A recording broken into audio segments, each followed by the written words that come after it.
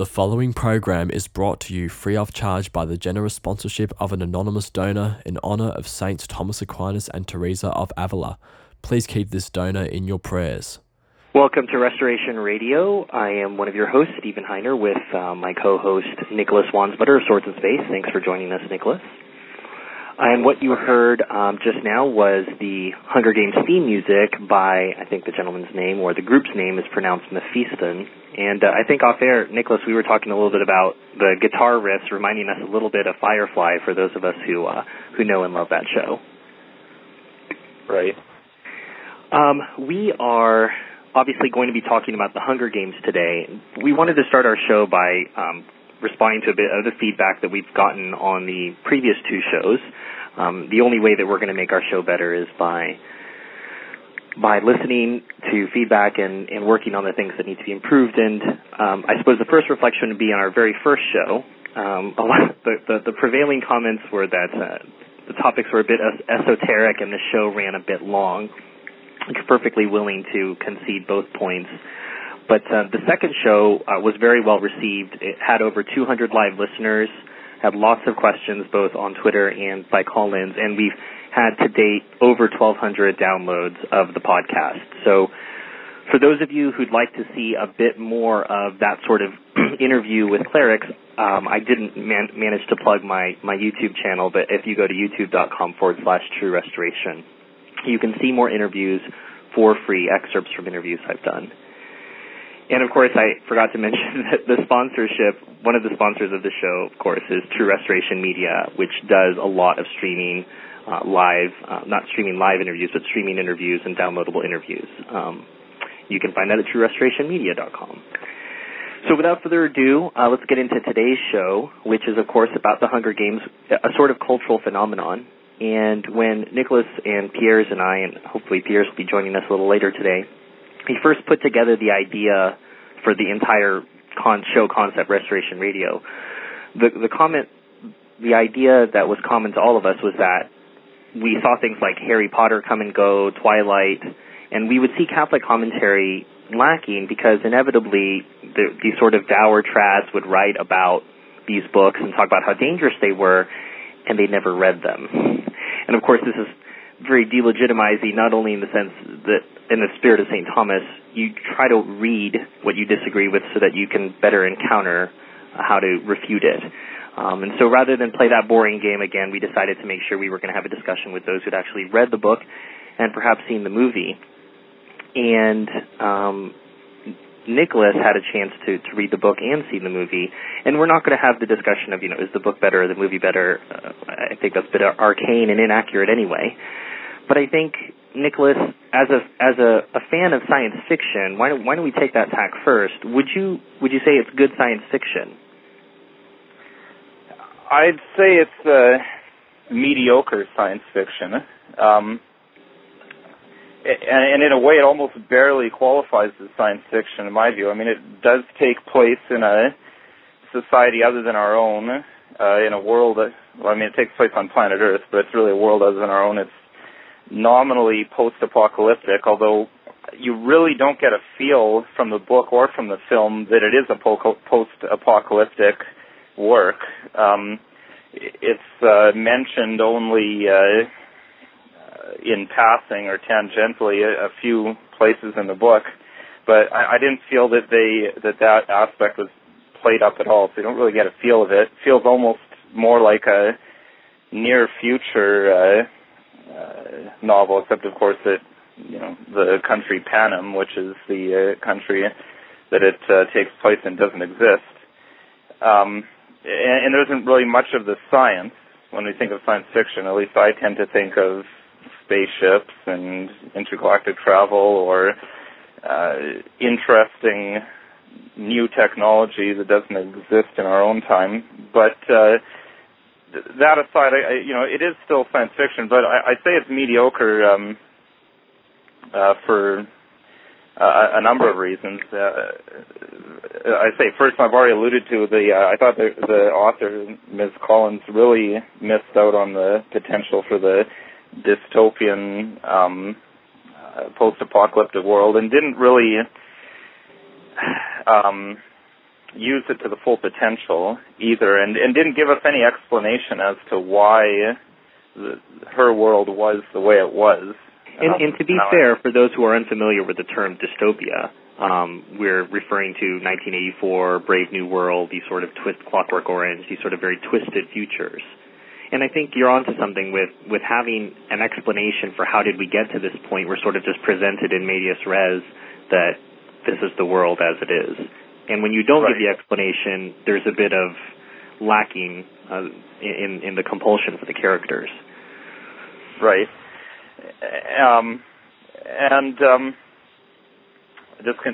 Just continuing my reasons for saying it's mediocre. I mean, it does have good things going for it, and I'm not going to go at it both barrels blazing like some of these type of articles that you've mentioned that I think are really lacking in credibility. Like one friend of mine, when I was telling him about today's show, sent me an article.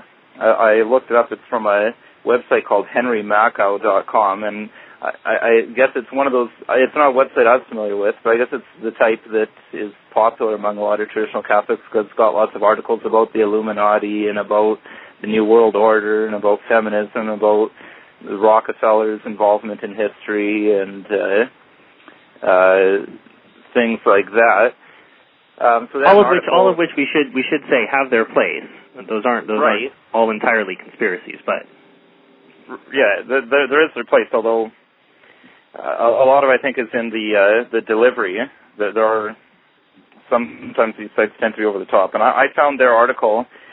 One of these things that's over the top, saying that what's the title there from this one here? The Hunger Games: Satanic Ritual for Teens. I certainly wouldn't go that far. They took a lot of issue with the fact that you have children killing each other, which is certainly a disturbing theme. But I'm not sure that having a disturbing theme means that the author is promoting this.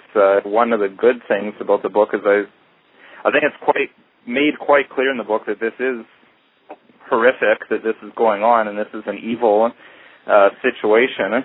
And that's going back again to dystopias that we're talking about. That's kind of the essence of a dystopic work, is that you are depicting a world that's horrible and terrible things are happening in it. As a way I think there's a tension among traditional Catholics is, do we want to expose our children to the ugly? And I think there's some validity there. But I want to leave that aside for a minute. I want to pick up on what you're talking about, the children killing children, because that's what I told you and Pierre that initially, and that's what put me off in the book. I enjoy dystopia and science fiction as much as anyone else, but the whole theme of children killing children is very disturbing to me, and it put me off. But deeper than this, we're looking at the theme of human sacrifice within a highly advanced civilization, which we've seen before. We've seen this within the Aztecs. We've seen this with the Romans. We've seen this with the Greeks. The story of Theseus. For those of you who aren't familiar with the Theseus story, there was an annual tribute of young Athenian youths that were sent to Crete to navigate this labyrinth, which was created by Daedalus, the father of Icarus. And inside, of course, was the Minotaur. And Theseus, was so upset about this tribute that he volunteered one year, and he went in and, of course, killed the Minotaur.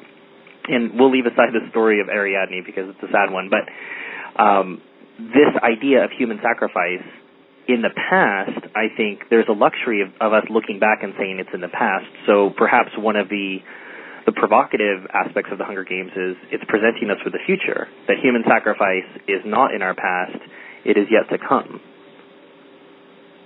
Mm-hmm. And so I think that satanic ritual, absolutely it's satanic. The question is, do we want to examine it and see why this theme is so prevalent in today's culture? Right. And that's one thing when I was watching the film and reading the book, one of the things that I was keeping in my back of my mind was why is this particular work so popular among young adults?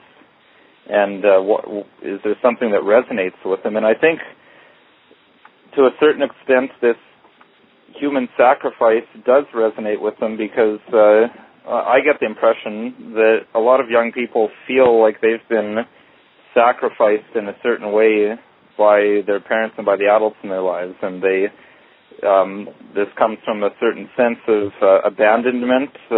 Many broken families today, families where both parents are working long hours and don't have time for the children, and that was a very prevalent theme in the book. I mean, the main character, Katniss Everdeen, her father died in a mine explosion years before the beginning of the work, and her mother went into a sort of catatonic state for, it's not clear whether it was months or years, but certainly a lengthy period of time in the wake of her father's death. So she was completely abandoned by her parents. And then on a broader scale, I had a sense that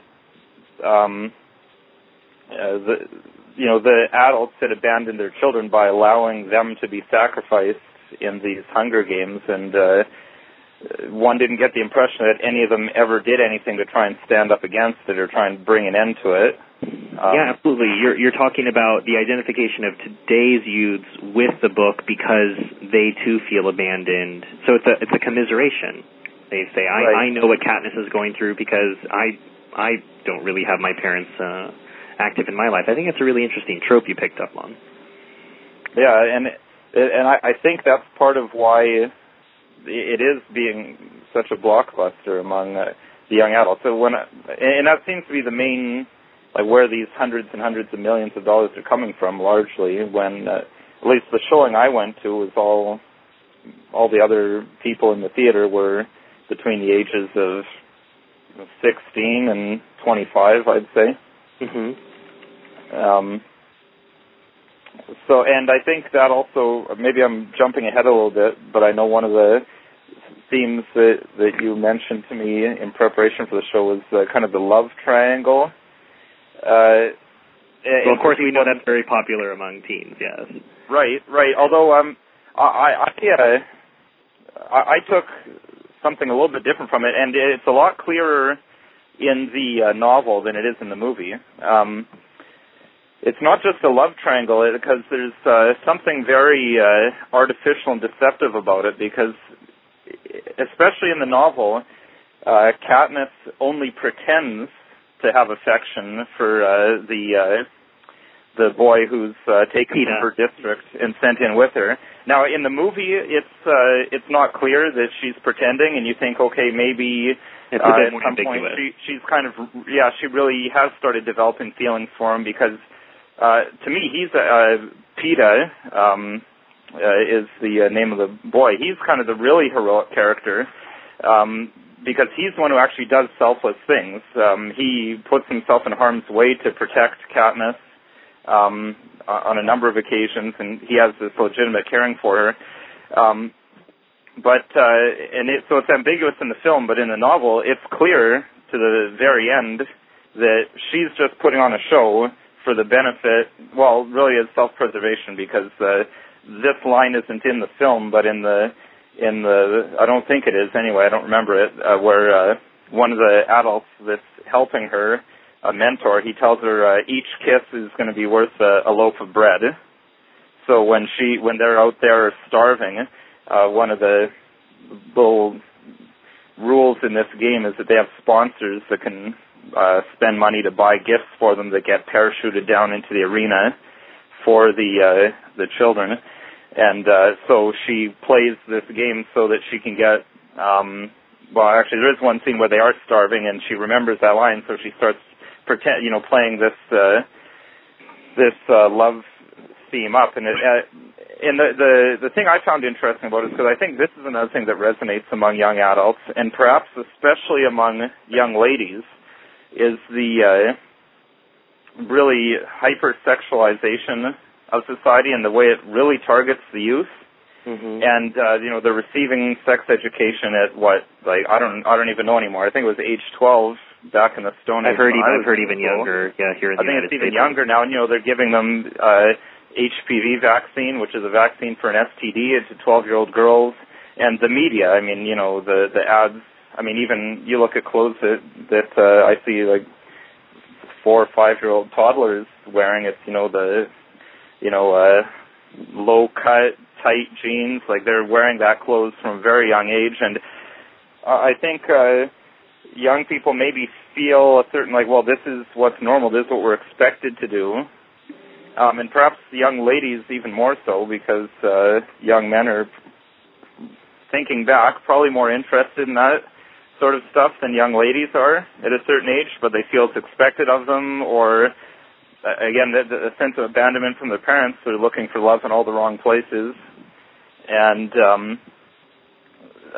so they end up in these situations. And I think, Stephen, you sent me an article that was talking about that, about this sense among young adults, and this is more at the university age. Can't remember do you remember the article?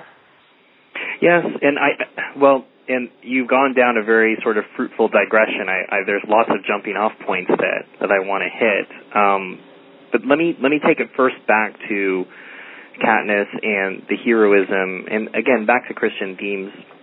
Right. We talked about human sacrifice, and we talked about the fact that it's occurred in advanced civilizations. I think what makes this particularly important for us as Catholics is we understand Christianity as always being able to civilize barbarisms. So we saw the holy water and wedding rings that were once barbarian customs become something that enculturated within Catholicism. And also, too, in a way, human sacrifice, through the sacrifice of the cross, has been elevated in terms of the greatest commandment. Of course, there is no greater light, there is no greater love than this, that one lay down one's life for one's friend. I guess my question is that what's going on for Katniss? Because I don't really... obviously, she's trying to lay down her life for her sister in the initial volunteering, but then the conceit is, I'm now going to go murder children at least as young as my sister, if not younger, so that I can save my sister. It's a bit self-defeating. It is, and that goes back again because we kind of got sidetracked with my explaining why I think it's only mediocre science fiction. I think that's one of the ones there. Katniss is lacking that kind of heroism that we expect from the hero of a work, and I think, well, I mean, there's different brands of science fiction, and I tend to be more of the science fantasy reader, and certainly fantasy, this is huge.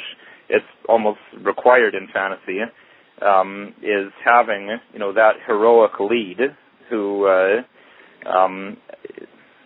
does heroic things, whereas Katniss really just comes across to me as self-preserving once she gets into the games.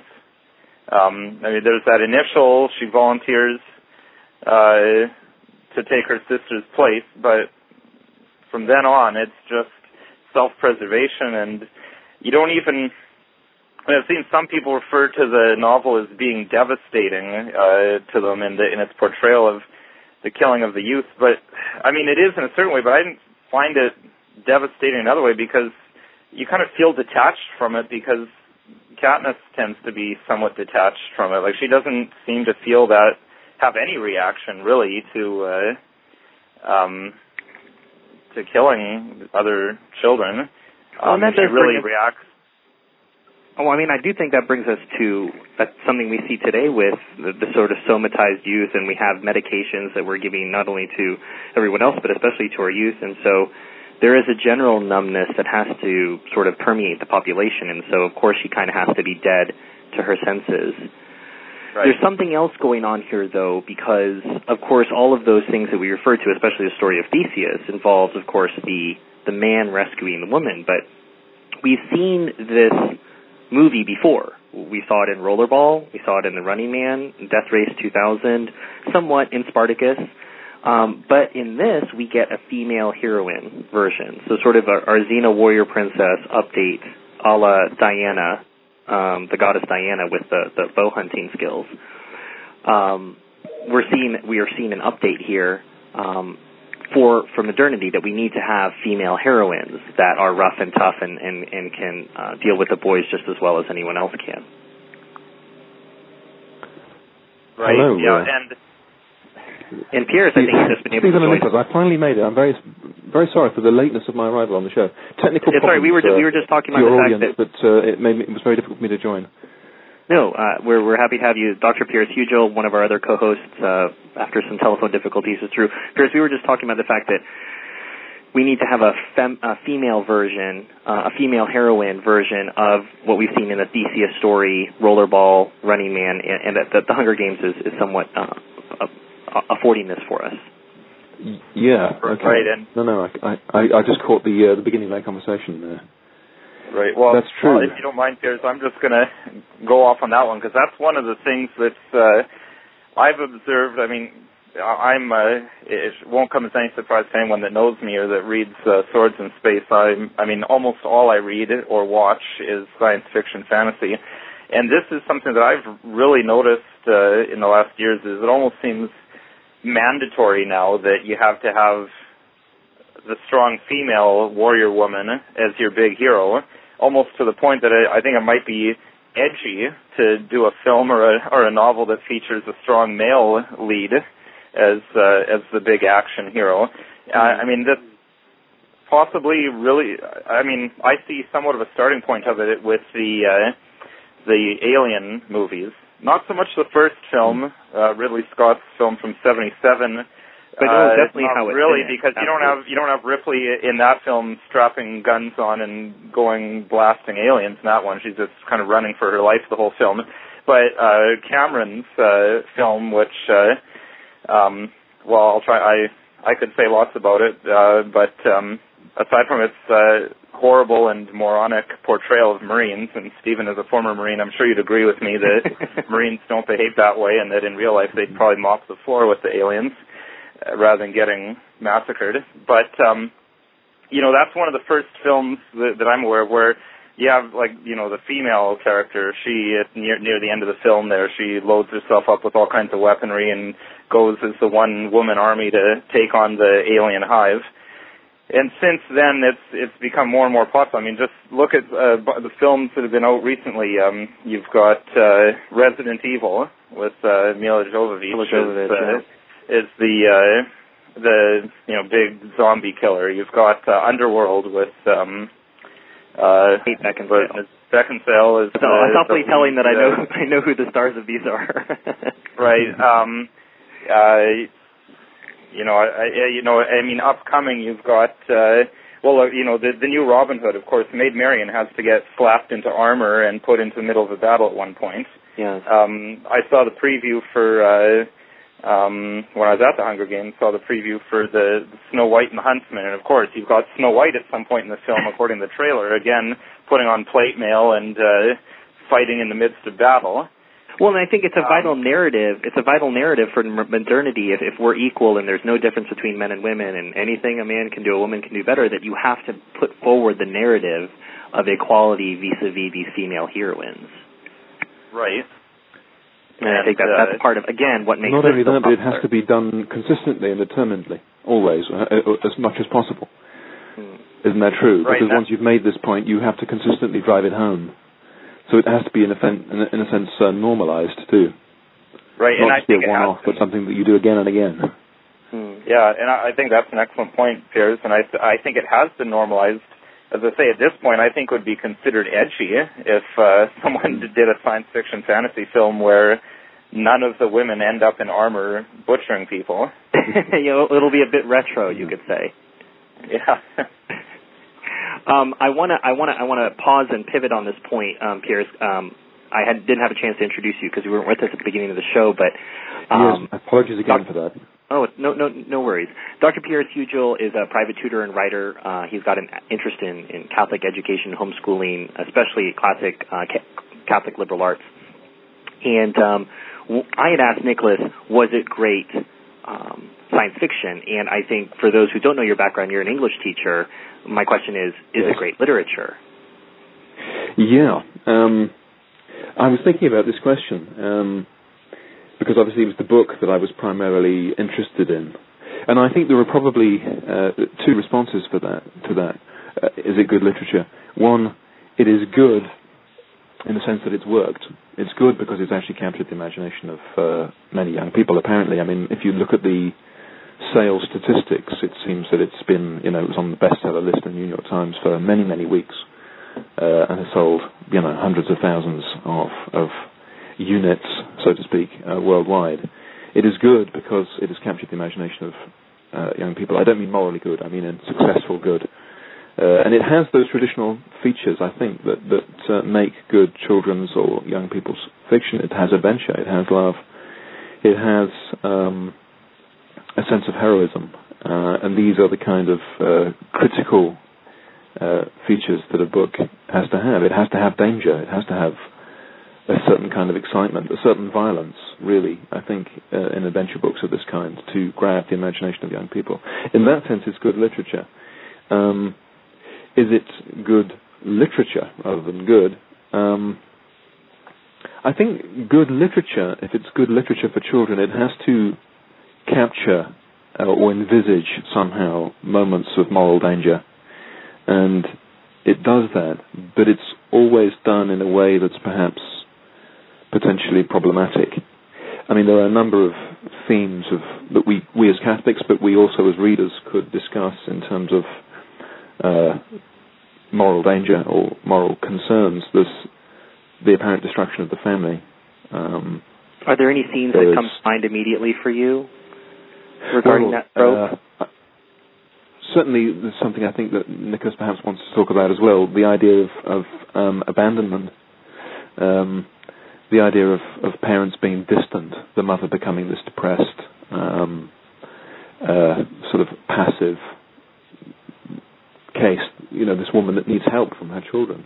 If we were talking about role reversals, men and women, there's also a sense in the role reversal in which it's young people that have to save old people. It's the daughter, the 16-year-old daughter, that has to save her mother because her father has, in a sense, abandoned them by being blown up in a mine explosion. But there is that love of Primrose, her younger sister. So there's a strong sense of family being a source of survival and consolation in the world of Pan in the novel, which is a positive thing, definitely. We were talking about a sense of adventure. I think there's that there too, and that can be a moment of moral danger, i.e. one has to go out into the world and make something of oneself. But again, the danger in the book or the adventure in the book is about survival. It's about criminality, poaching. It's about a kind of brutalism. There's also tropes, I think, in the novel of loyalty to friends and to family. But that's distorted, again, by the situation that they find in themselves. Nobody can really trust anybody else, either outside the arena or inside. And I wonder, too, is not that whole sense of sacrifice, and I talked about this a bit with Nicholas before you joined us on the air, is not that whole sense of self-sacrifice somewhat vitiated by the fact that you turn around and murder little children in order to save your little sister? It's ultimately self-defeating, is it not? Yeah. Well, this is what I'm saying, that there are all those, the sort of requisite areas of moral action that a good novel needs to have. But in each case, it's been distorted, perverted, corrupted by the world in which it's set. I mean, even love, teenage romance, for good or ill. I think, you can never stop teenagers or young people falling in love. But, again, here it's so perverted and manipulated by the media world that they inhabit that Katniss never knows whether she really has any kind of affection for, or what kind of affection she's supposed to have for Peter or Gale, the two possible love objects, so to speak, or objects of romance in the film. It's utterly corrupted, the experience of love in this world. And the point I brought with Stephen, perhaps you can comment or agree or disagree with me on this. It seems to me that it's also perverted or distorted by the rather amorality of the characters themselves. I know one of the articles that I read about this in preparation is one Christian science fiction writer was saying he was disappointed that Katniss didn't say any prayers over the body of the little girl Rue, who gets killed at one point, and then Katniss decorates her body with flowers and that because she's distraught over what happened, and she liked this girl and wanted to honor her. But of course, that's part of the setting is written by someone who's not Christian. There's no vestiges whatsoever of Christian civilization in it, whereas in our own world, I think we're still somewhat running on the fumes of Christendom. There's still some of those Christian values ingrained in people. whereas it's completely absent in this work, and you get these, what I'd characterize as somewhat amoral characters, and so I think you could write a good and Catholic work with a horrible dystopic future like this where they're doing these things, but I think to not pervert it, to make it good, you'd have to have the characters be more moral themselves, and at some point do the Captain Kirk thing when he's been thrown into situations like this, of just refusing to fight or refusing to kill other individuals. Like, instead of doing the glorified pagan noble suicide at the end, just throwing down the weapon and saying, we're not killing each other, do whatever you want.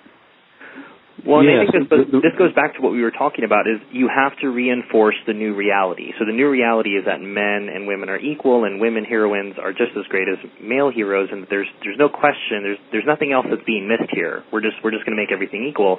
Well, so too, we have to make a future with no Christianity, not even no Christianity, no religion whatsoever.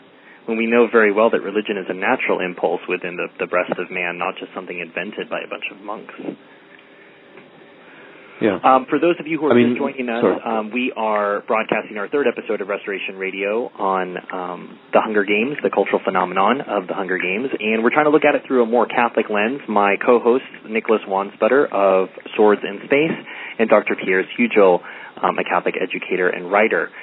We're going to open up the phone lines now for those of you who can call American numbers or live in America. Our guest call-in number is 949-272-9417. Again, that's 949-272-9417. You can also submit questions on Twitter at twitter.com/True Restoration. For those of you who have Facebook, you can also go to the Swords in Space or True Restoration Facebook pages, both of those at /True Restoration Press and /Swords in Space. So feel free to submit your questions or call in. We will try to get to your calls as soon as possible. I think a couple of you had called in a little earlier, and there was a bit of a technical glitch, and you got hung up on. So apologies for that. Feel free to call back in. So going back to that point of the new reality, what other new realities do we see here? So we've gotten rid of religion. We're going to get rid of the male-female difference. What else are we trying to get rid of in the Hunger Games? Well, you've asked too good of a question, Stephen. Yeah. I mean, one of the things I wanted to do in response, I mean, I haven't been able to catch all of the discussion that's gone on so far, but a common theme of the criticism that I've read describes the novel as dystopic or apocalyptic. And in a funny kind of way, I don't think it is. It seems more like just our own society through, a slightly more violent lens. If you, as Father Robert Barron says in his comments on YouTube, if you just took away the last vestiges of Christianity in Western society, you wouldn't have to push imagination too far to imagine something like this. Yeah, I don't think you do. Although one interesting commentary I saw is that they were criticizing it. They thought, well, I think it was National Catholic Reporter or something like that, that they thought this was so outlandish that nothing like this could ever happen. But I don't think we're far from this at all. I mean, just, like, UFC is already getting pretty close to this from what I've seen of it. Oh, I read a statistic that UFC should be the most popular sport in the world, surpassing the NFL, which the NFL has its own gladiatorial themes, of course, but that UFC will be more popular than the NFL in a few years. So yeah, it's a very the brutality is very, very popular. Right. There's an analogy then with, was it Rollerball, the film, where the sport where it became more and more violent to entertain entertain its fans, that it ended up being basically fatal to all players bar one. Yes, and what's interesting about Rollerball is it presaged the advent of reality television, where we would watch, and with, of course, the ironic self-condemnation, we're watching, hence we're participating. Right. And we see that presaged in Rollerball, and again, it's here too. I think one of the characters has a line, well, if nobody would watch the games, well, maybe they wouldn't do it. Well, of course, that's part of it. So you are a participant in the brutality even by doing nothing. Yeah. It's the idea of everything being televised, our whole lives being something to communicate through media, to be watched, to become entertainment. That seems to be the most essential theme. And the fact that it's now fatal violence that becomes the source of the entertainment is just another addition. Just as you can imagine, or you could see Roman society becoming more and more brutalized under the emperors until inventing new ways of torturing the gladiators became, just a ramping up of the equivalent of the Roman media. Right, too, and Nicholas had brought up the point, why have none of the adults stood up? And, of course, I think this goes back to the sort of nebulous, well, we don't know how we got to Panem, this place now, so we can't start to ask those questions, because if we did, then we'd say, well, why haven't the adults stood up? Why are they letting this happen to their own children? Right. And this brings up... Go ahead, Nicholas. Try and address that in the film. I just should comment, because neither of you have seen the film. In the film, they do have a scene where after... And I'm saying spoilers at free will here. I should have warned people at the beginning of the show, because I wouldn't recommend the book or the film to anyone. So given that I don't recommend anyone go see or read it, I'm not going to hold back on spoilers. I've mentioned a few times the death of this little girl, Rue. She's a 12-year-old girl that kind of latches on to Katniss, and they form a mini alliance in the game, and then the little girl's killed at one point.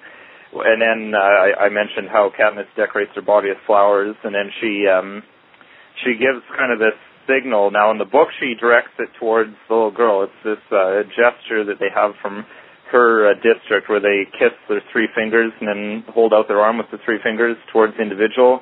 And in the novel, it's described as some sort of gesture of respect. So in the novel, she directs that towards the dead girl. In the film, she directs it towards the cameras, and then they show a scene back on District 11, which is where the little girl Rue is from, and then everyone there is giving her the gesture back on the screen, and then they start a riot and start, knocking over grain bins, and then you see peacekeepers coming in with, riot shields and water cannon and things like that. So in the film, they try to give a bit of an idea of that, the adults have stood up or do try to stand up, and they just get horribly crushed by the Capitol, who's just so much more powerful than them. And I haven't read the second and third novels. Apparently, in the second novel, there is an uprising, and by the third novel, they've ultimately overthrown the Capitol. But you've definitely ruined it for all of those who are aspiring to see it. Piers, you also said that you were happy to engage in spoilers because you didn't think anyone should read it either. Do you have reasons that vary from Nicholas's? Well, I didn't make any strong suggestion that way. I think probably Nicholas's instinct is correct. I don't think that Catholic youth would gain very much by reading this book, because I began talking about the fact that good literature should have moments of moral danger, which are successfully overcome, one should add. And that's the problem. They're not really successfully overcome. They're sidestepped, or they become so distorted by the lens of the all-powerful media that nobody really knows what they're doing themselves or who they are. I mean, even the gesture of taking the poisonous berries at the end, as Nicholas says, it's a kind of pagan gesture of suicide. Although you get the impression in the book that they don't really mean it. It's a kind of, again, it's just a kind of another survival technique. It's a fake. She knows that they're not really going to allow this to happen. So it's a faked suicide, which is why the rebellion begins in the second book, and why the Capitol is so cross with her, because they know this too.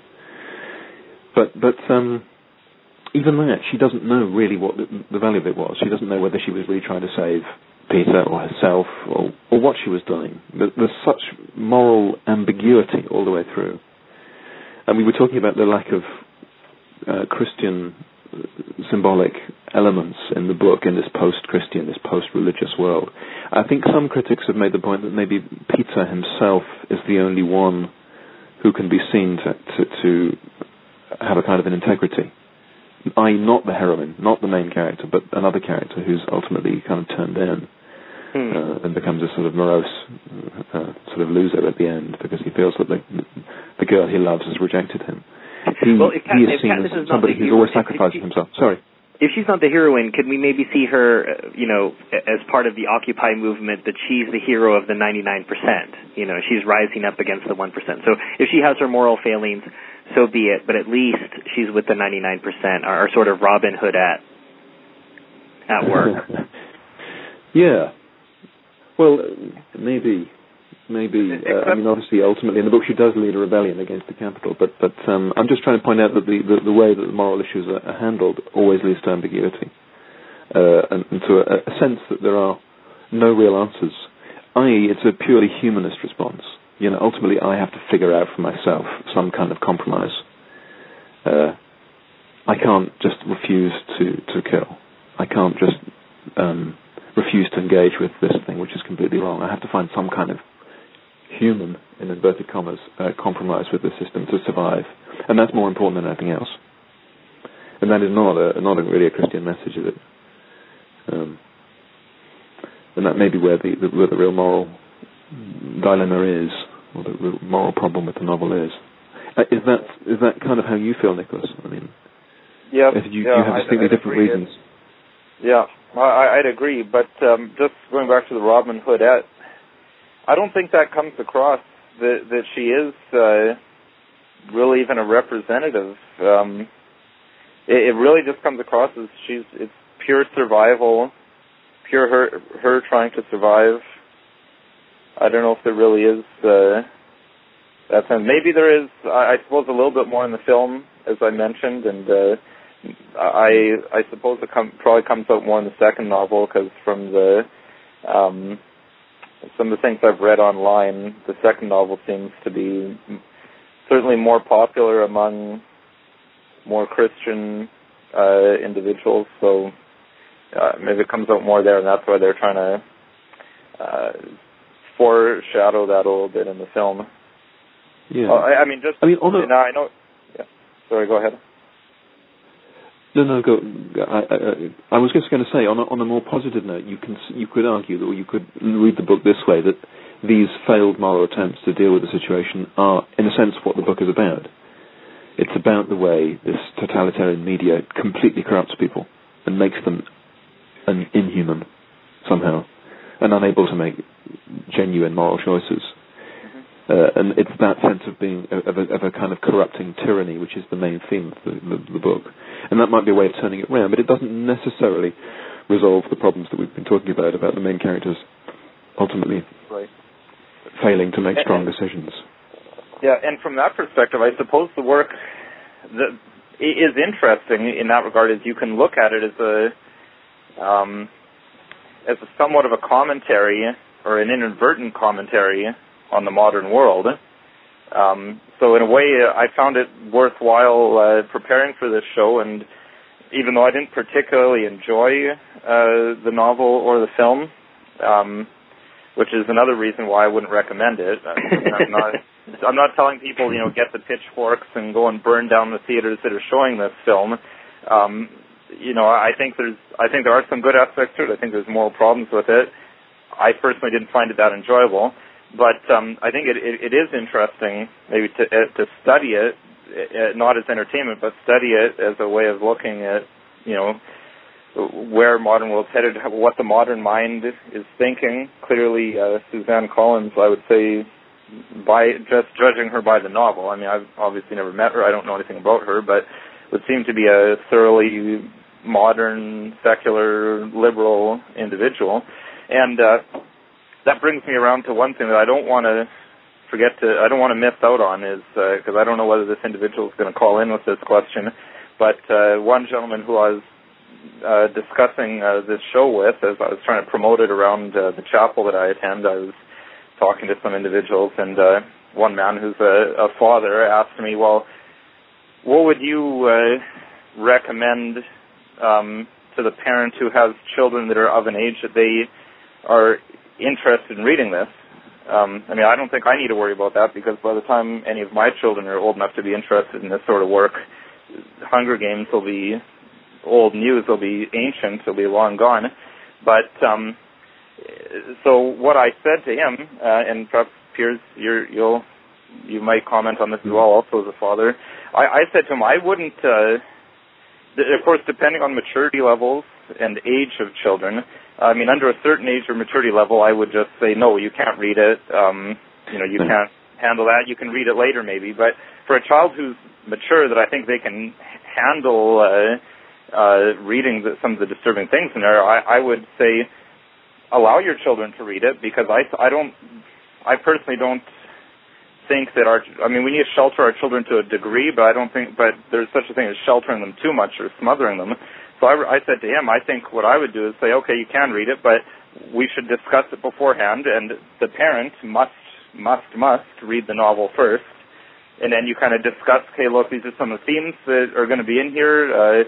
You might have nightmares because there's some bad stuff in there. Kind of discuss it, and then have a thorough debriefing after the child. What did you think? Well, here's a theme I picked up on. What do you think about that? And I think that can turn a work that maybe if a child just reads it on their own without any input from parents, I think could be morally dangerous to them. But if you do it that way, I think it could be turned into something good. And I think if you just, children of a certain age, 15, 16, 17, you tell them flat, no, well, they're going to go to the library behind your back and pick up a copy and read it. So I think if you did it the way I'm suggesting, I think it could be turned into a useful teaching moment, and to use a modern phrase, I suppose. And I don't think it's so dangerous that you couldn't allow even that. I mean, obviously there's some works that are so dangerous that under no circumstances could it be allowed. You'd have to do everything in your power to prevent it. But I don't think this is one of those works. Yeah, I think that's kind of what I meant when I said in the first place that it was good literature. I meant good in the sense that it captivates the imagination, or it has captivated the imagination of a group of young people. And as you say, you can use that as a vehicle for discussing certain issues. I think there is a bad way of criticizing children's literature on the basis that it's too violent or too distressing or deals with too difficult issues, because children want to know about these things. They need to know about these things. I don't think we should be necessarily protecting our children from reading things that might be, in a sense, difficult for them to read per se.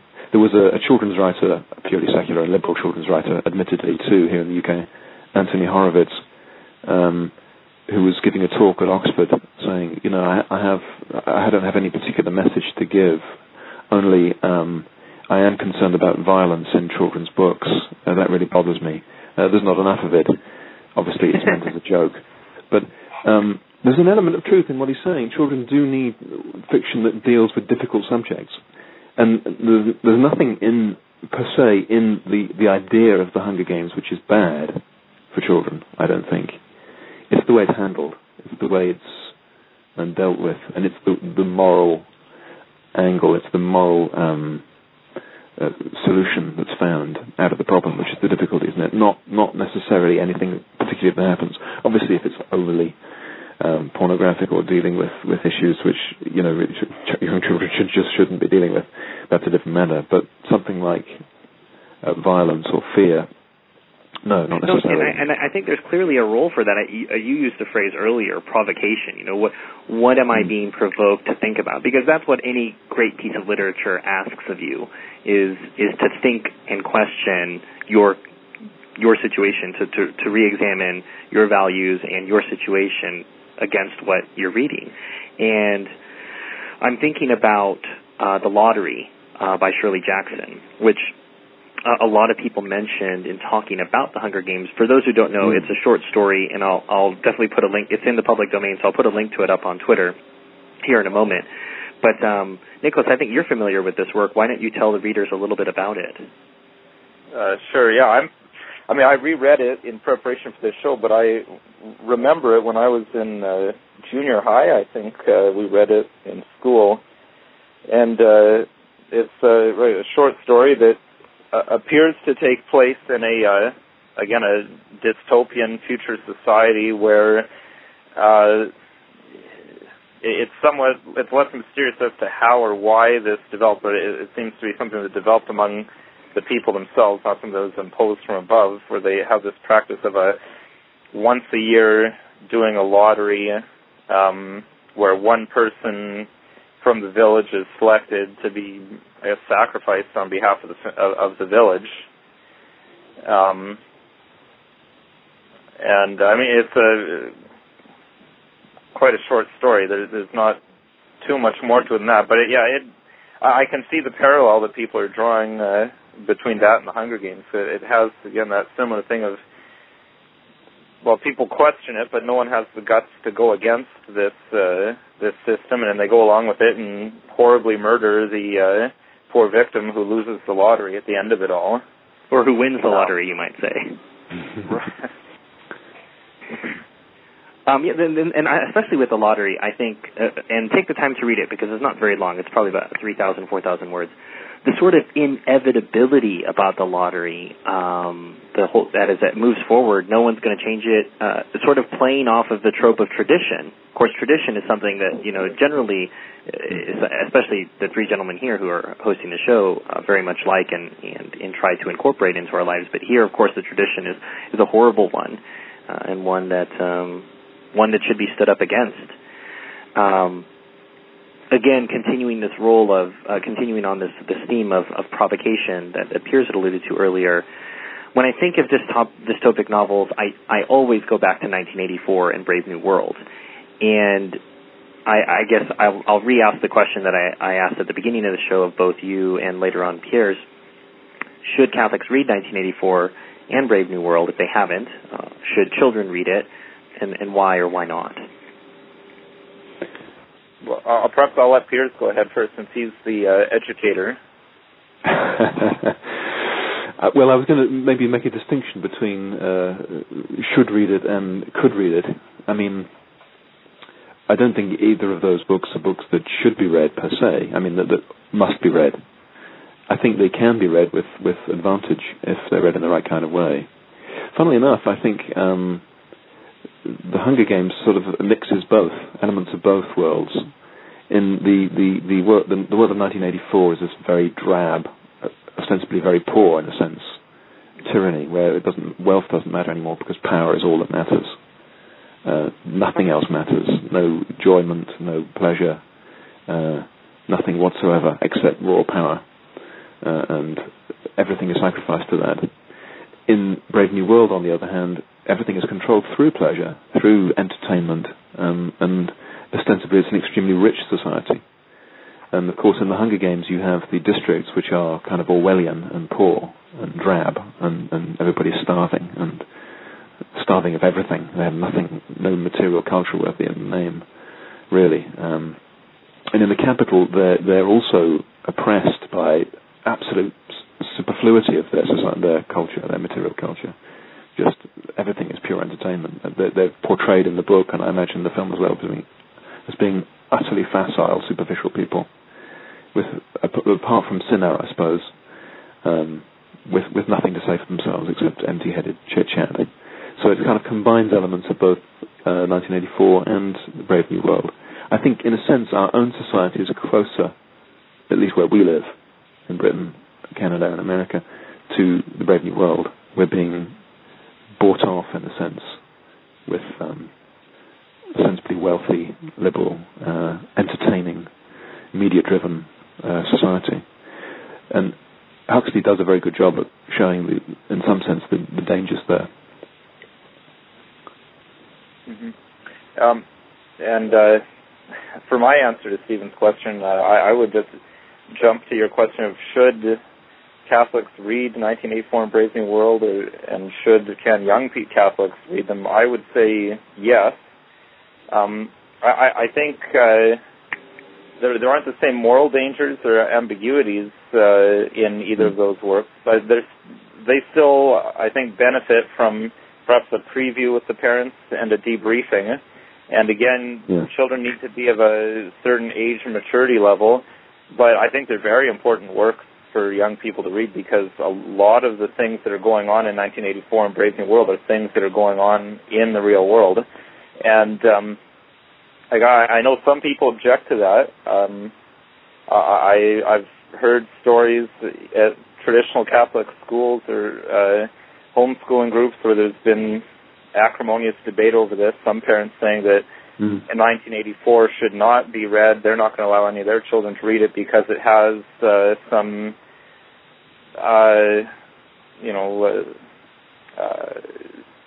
impurity in it. There's some. I personally haven't read 1984 in a while, but I don't remember it being particularly graphic, and not so much so that. I mean, to me, someone in high school, certainly grade 11, grade 12, should be able to handle the amount that's in 1984, and they should be able to handle it by that age. Because if they can't handle it by that age, they're going to be in for a tough ride when they turn 18 and start going to university or getting into the workforce, and they're going to get, the fire hose to the face of all this stuff. So. Again, that goes back to my personal view, and I'm not trying to set myself up as some great authority on parenting, and I'm obviously just a layman, but the approach I'm taking with my children is that they need to be sheltered, yes, but they also need to be given a bit so that they can be equipped and ready to enter into the world at some point. Well, too, I think one of the beauties and luxuries of homeschooling is it allows you to tailor to each individual child. And as you know, that certain punishments don't work for different children, or certain ways of interacting don't work with certain children. Also, too, some children in your family, this might be a good read, and for others, it wouldn't. So that's something else that homeschoolers, I think, should take into mind. I think it goes back to your original comment of we can go put this and say, well, it's satanic, and then this just furthers our isolation and makes Catholics into the Amish. The Amish, you go back and they want to have these covenant communities where they don't encounter any impurity at all because they're afraid of being contaminated, whereas that's never been the Catholic approach. The Catholic approach has never been to ghettoize ourselves, but to go ad gentes and try to encounter people where they are. And I think, again, this goes back to not only the raison d'etre of our show, but today's show theme particularly is that this is something people are talking about. And it's a great way to encounter people by talking about, how does Christianity respond to this? How does Catholicism respond to what's going on in this book? And we see also, too, especially particularly Roman Catholicism, Rome is stamped all over this book, and I think perhaps not because there's a dearth of imagination, but because Rome always will appeal to the imagination. So the capital city looks, very imperial. You have panem, the Latin word for bread. There's the reaping, implying that you have to crush the grains in order to make the bread. You have people named Cinna, Seneca, Caesar. What is still fascinating about secular Rome to these writers who have obviously completely sidestepped Christian Rome? What do you think is the appeal there? To be honest, I think in this book it must be partly just purely the gladiatorial element, isn't it? The idea of Rome as being the archetypical society that became so corrupt through power that it could do this to people, and the idea that even the game makers, the way that they present the games in the book, is a bit like the later gladiatorial shows where they would, if the audience was getting bored, they'd chuck in some live animals just to get the people running around a bit more before they get killed. It's that absolutely cynical way of manipulating entertainment through these very violent means. And I wonder if they're just trying to present the capital as a decayed Romanesque, if you like, political entity or cultural entity. Yeah, I think ancient Rome still holds, or in people's imagination, if they think of the great empire that's become morally decadent and corrupt, Rome is still the one that people are going to come back to. So I suspect that's why Suzanne Collins went with that kind of Roman theme for the capital. Although, as a brief aside to that, I found it interesting in the film that the aesthetic of the capital in that version of the Hunger Games is kind of a neo-Victorian feel, which I almost, it may be coincidence, I wonder if that, again, another kind of a dig at tradition or the old world because it has like this neo-Victorian look. I mean, the president himself wears a morning suit that could have come out of the 1800s. But then the other people, they wear basically neon Victorian clothing. I mean, the women have the big hoop dresses, and they have wild hair that maybe didn't exist in the Victorian era, but they have the hats and the a lot of the kind of telltale Victorian things, coats, ties, things like that. So they have a bit less of the Roman aesthetic there, but I think in a certain way, we're still, I've mentioned earlier, I feel that our society is running somewhat on the fumes of Christendom, and Christendom did build upon the Roman Empire when the Roman Empire became Christianized, and Roman Catholic Church has obviously many elements from the Roman Empire, so it's always been a very identifying feature of our Western European identity, and so may have been even just a subconscious kind of working it in there of it's the archetypical empire, the capital, the center of all things. In a way, all roads maybe still do lead to Rome. No, and I think all of those comments are germane. For those of you who are just tuning in, again, this is Restoration Radio, our third broadcast today. We are talking about the Hunger Games, understanding how to look at such a secular book through a Christian lens. My co-host, Nicholas Wansbutter of Swords in Space, and Dr. Piers Hugel, a Catholic educator and writer. We are still continuing to take questions via Twitter, again at twitter.com/True Restoration, and at the Swords in Space Facebook page, facebook.com/Swords in Space. And for the old-fashioned type telephone, you can call in at 949-272-9417. Again, that's 949-272-9417.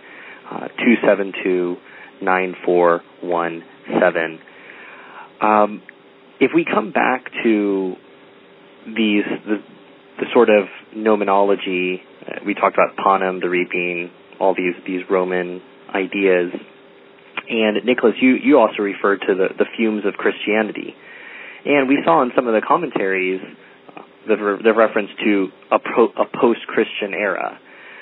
Does it go without saying that we are in a post-Christian era, and is it defeatism to say such a thing? Are you talking about it in the novel or in our world today? Both.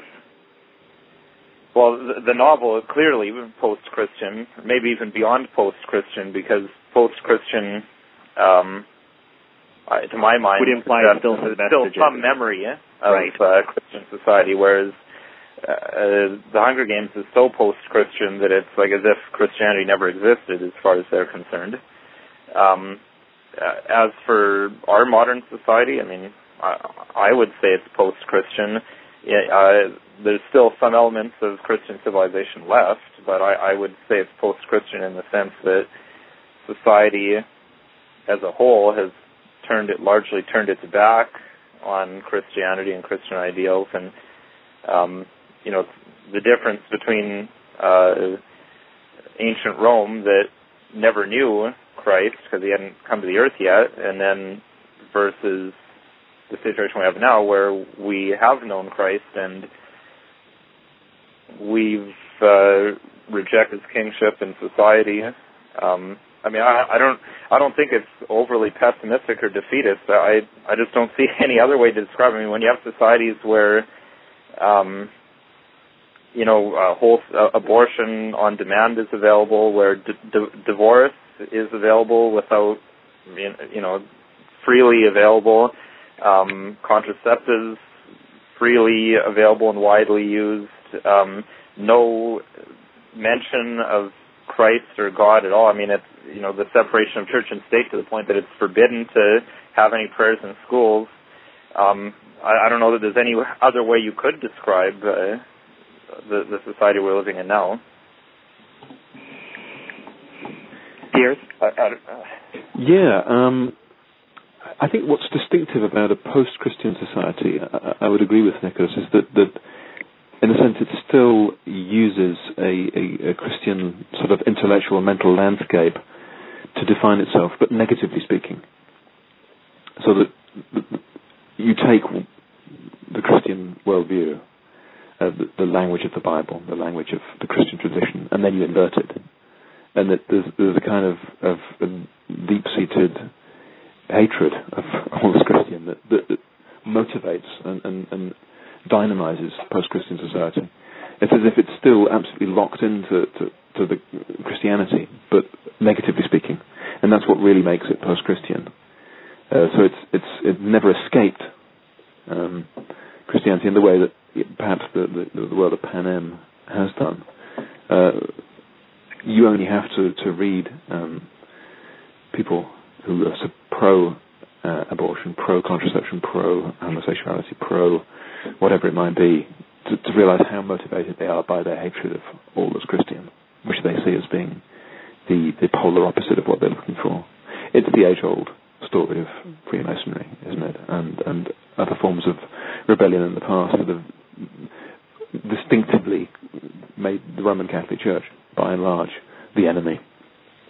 Well, yes, we talked earlier about that idea of the propagandization of the new normal with the female heroines. Well, we also see Richard Dawkins, the Christopher Hitchens, the Golden Compass books, all have to reinforce not only simply an atheism, but of course a virulent hatred of God. Not to say that he doesn't exist, distinctly anti-Catholic. Yeah. You joined us in medias res, so I want to make sure we caught back up and made sure we chatted about anything else that you wanted to cover that we may have missed by not having you in on the first part of the show. Yeah, I didn't hear you discuss Dune and the Hunger Games, if you did get around to discussing that. Oh, yes. Well, I think this is definitely to Nicholas's point, because, we're always the doom and gloom types, don't do this, do that. And so don't read this, don't read that. Don't read that, don't listen to this. And so, we're a rather cheerful bunch, and I think rather than being accused of simply being against something, of course this is never what Christianity is. Christianity is not simply avoid evil, but it does also do good. And one of the things that we need to look at here is, all right, okay, the Hunger Games not recommended by either Nicholas Piers or the show, it seems. What alternatives are out there? And I think I want to sidestep the usual Chronicles of Narnia, Lord of the Rings references, because not only because it's self-serving and I want to save that for a future show, but because people will sort of say, oh, yes, of course. So apart from that, Nicholas, I don't want to lead you with Canticle of Leibowitz, but I know what you think about Dune, so pick either of those. Well, we can start with Dune, because I know that's your recommendation, Stephen. I don't particularly not recommend it. I think it has many very interesting things. The world building is phenomenal, and that's one of the really endearing features of it. It's considered one of the all-time science fiction classics. I just know for myself, when I finally got around to reading it, I was rather underwhelmed and found maybe there's too much hype. Yeah, I don't know, maybe. I just found myself thinking, like, really, that's it? This is the all-time science fiction classic? I've read a lot better. Again, the world building's top-notch. I think maybe my problem with it is the execution. I thought that the scene selection was very odd, and a lot of the most important things that you'd expect to see, quote, on screen, unquote, you don't. You just kind of hear about it afterwards. So I guess maybe that was what fueled some of my disappointment with it. I mean, it's not bad. It's certainly interesting in its own way. I just there's other books that I'd recommend before that one. So maybe I'll let you tell us why you do recommend it. Well, I in the sense that I think Russell Kirk talks about having a moral imagination, and I think part of part of the challenge of science fiction. And again, it's definitely conceded here as a niche. I know, Piers, it's not part of your normal reading repertoire, but I think that with the incorporation of this element, of this advanced level of our society, that again, there's a benefit to exploring the positive aspects of technology, because I think clearly we see the negative effects around us all the time, and there are definitely some positives as well. I mean, here we're broadcasting via Canada, the United Kingdom, and the United States to a worldwide audience. I can't say that technology is all bad, but I think science fiction affords us that unique opportunity to continue to examine that role of technology, especially in the future. And so as far as expanding the moral universe, I like that to other worlds.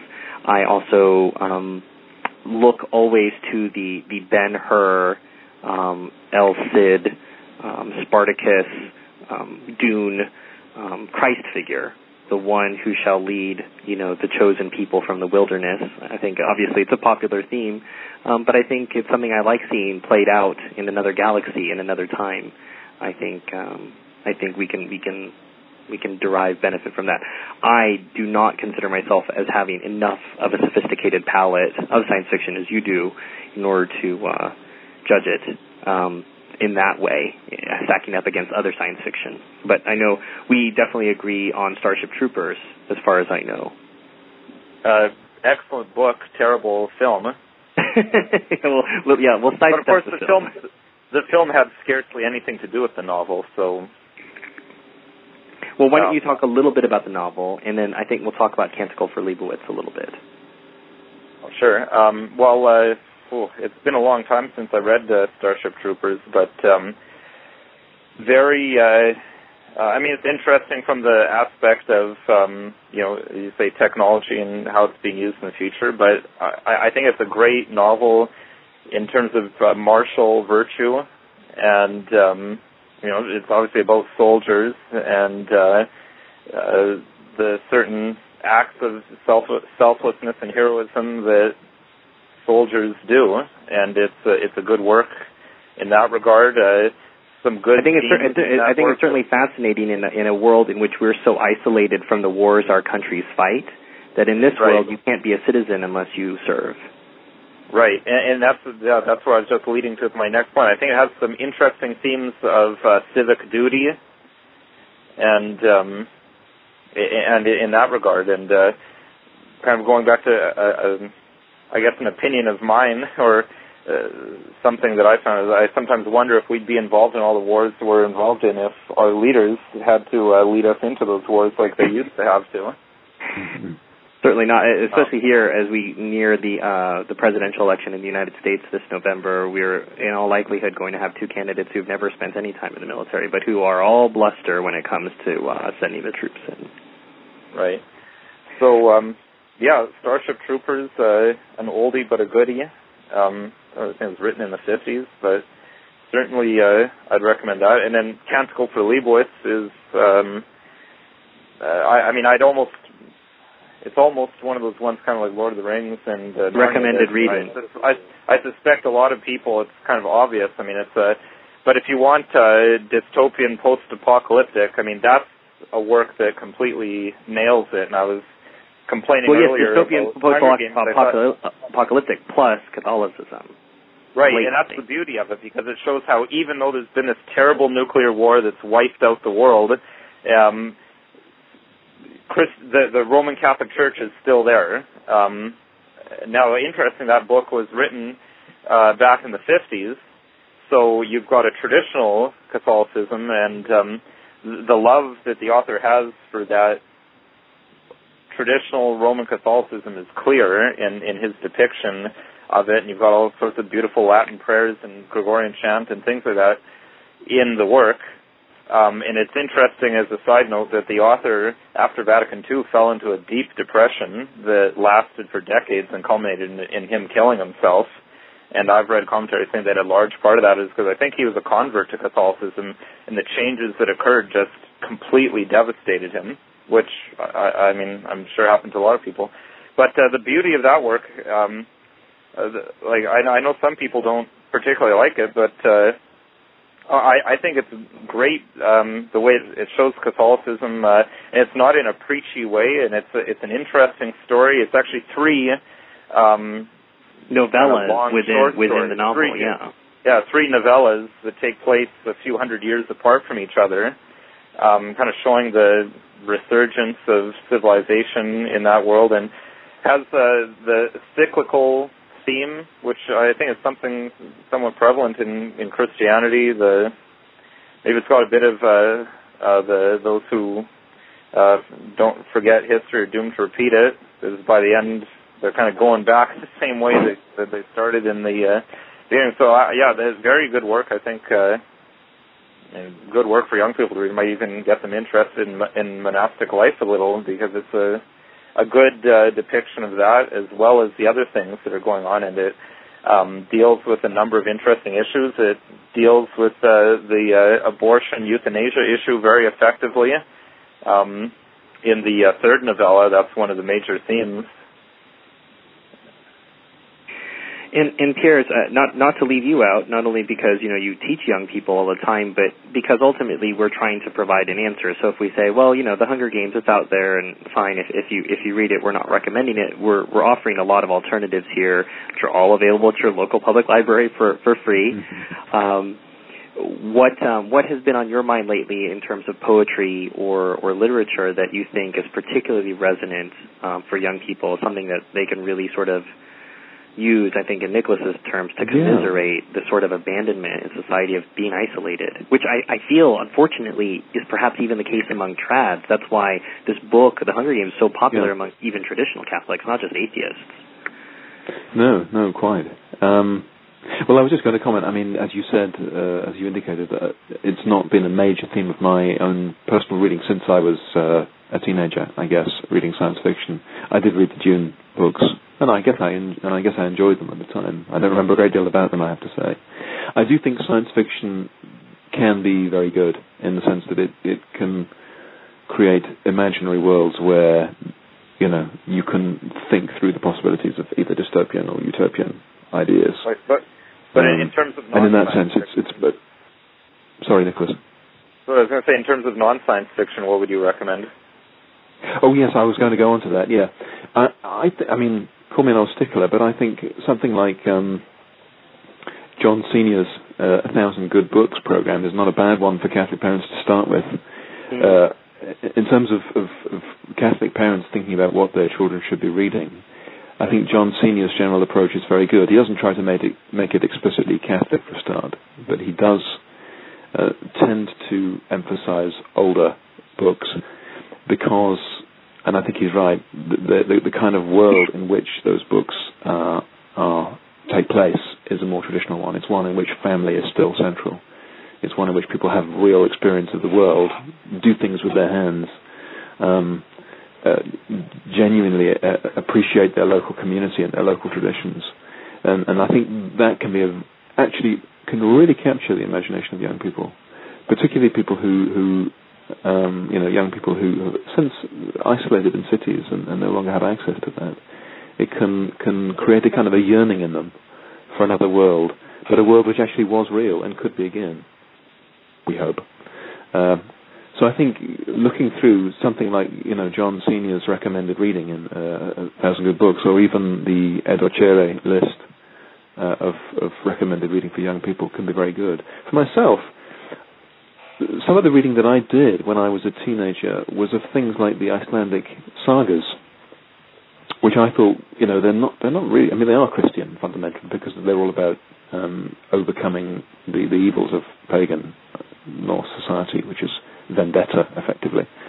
But they really captured my imagination, and they're so simple and so straightforward and so human, but yet so exciting, that I think looking at even outside the box, so to speak, old fiction, old books like that can be quite good. Good modern translations of the Iliad and the Odyssey of Beowulf. These are fantastic, and children love them. So read those with your children. I have to say I'm less au fait with modern novels. The one it's not a modern novel by any stretch, but one of the things that I was thinking about in comparison with the Hunger Games, and I was wondering whether it was good or bad, was William Golding's The Lord of the Flies. Good in the same sense that I indicated at the beginning, because it really does capture children's imagination. What would I do if I was in that situation? How would I cope on my own as a child rather than as an adult like Robinson Crusoe, stuck with a bunch of other children, which is sort of part of the theme of the Hunger Games too. But inevitably, there's a problem with it because it de-emphasizes a Christian solution. It suggests that there's evil in us, but it doesn't find any atonement, any salvation in there. It just has a miserable ending. That we're thoroughly rotten. It's almost as if it was a Lutheran ending, almost. you might think. And all the good guys get killed or turned into savages, effectively. But still, worth thinking about. Yes, absolutely. Nicholas, any last-minute additions to the list that we've been brainstorming a bit? I was going to ask you about the time machine. Right. I'm trying to think, and maybe I think it's something I'd have to sit down and think about a bit more, because I know there are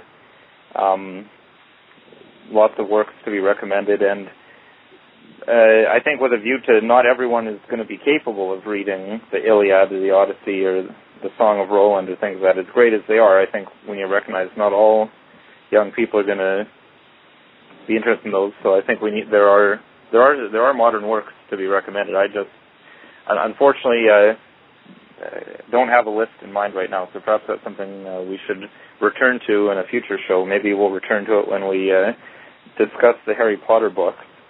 Yes, that is still ahead of us.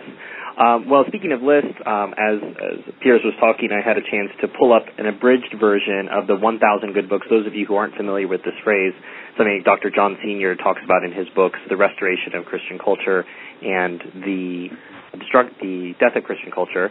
Of course, The Restoration of Christian Culture, one of the inspirations for the name of my blog and, of course, ultimately our radio show. And that has been posted on Twitter, the True Restoration Twitter, so twitter.com/True Restoration. You'll find a link there. You'll also find a link to Richard Connell's The Most Dangerous Game, also in the public domain. There's a link to the short story there, but in that short story, a great game hunter is shipwrecked on an island, which is run by another great game hunter who has found that his new favorite sport is not hunting big game, but about hunting humans. So that would also be a good read. So all of those are linked on our page. Again, this is Restoration Radio, wrapping up our third broadcast. Today we talked about the Hunger Games, looking at it through a Catholic lens, trying to examine these themes, always what in the light of eternity, what are the endearing themes that they're looking at, and what do we as Catholics bring to a work like this. My co-hosts have been Nicholas Wansbutter of Swords in Space. You can find him at swordsinspace.blogspot.com. Also, swordsinspace.com. Swordsinspace.com. So even better. Yep. You don't have to rely on the Google platform. And also joining us, late breaking, but still very much needed, Dr. Piers Hugel from the United Kingdom, a Catholic educator and writer. Always there for consultation on Catholic homeschooling and on the liberal arts curriculum, which I think is something that's desperately needed, and maybe something, Piers, we can talk about in a future show. Just, what is the roadmap for Catholic homeschoolers? Because there's so many things out there. We alluded to the good books today. We so often hear about the great books, which may not be always the best pick for everyone. Absolutely. That's why Senior came up with the idea of the good books, because they're much easier for access for younger children, as Nicholas says. Yeah. I was thinking of my own experience with the Iliad and the Odyssey and so on. Absolutely. If you'd like to see more of the type of work that we're doing, you can find it, of course, on our blog, on my blog, truerestoration.blogspot.com, and as I alluded to earlier, our YouTube channel, youtube.com/True Restoration, and truerestorationmedia.com, which has full-length, long-form interviews with Catholic clergy and laymen. Our future show topics, we're always in flux because I think part of what we're trying to do is be timely. That's part of what led to the SSPX show. And there may be, of course, further developments there. We may do another version of that show. Father Chikata has said that he's welcome to come. He's happy to come back on and say that he was wrong to see if there is actually an agreement. But we'll save that for the future. In the meantime, we will leave you with what we started with, the theme for the Hunger Games by Mephiston, and that will end our show, and we will see you next time. Thank you again, Nicholas and Pierce, for joining us. Yes. Always a pleasure. This program was brought to you free of charge by the generous sponsorship of an anonymous donor in honor of Saints Thomas Aquinas and Teresa of Avila. Please keep this donor in your prayers.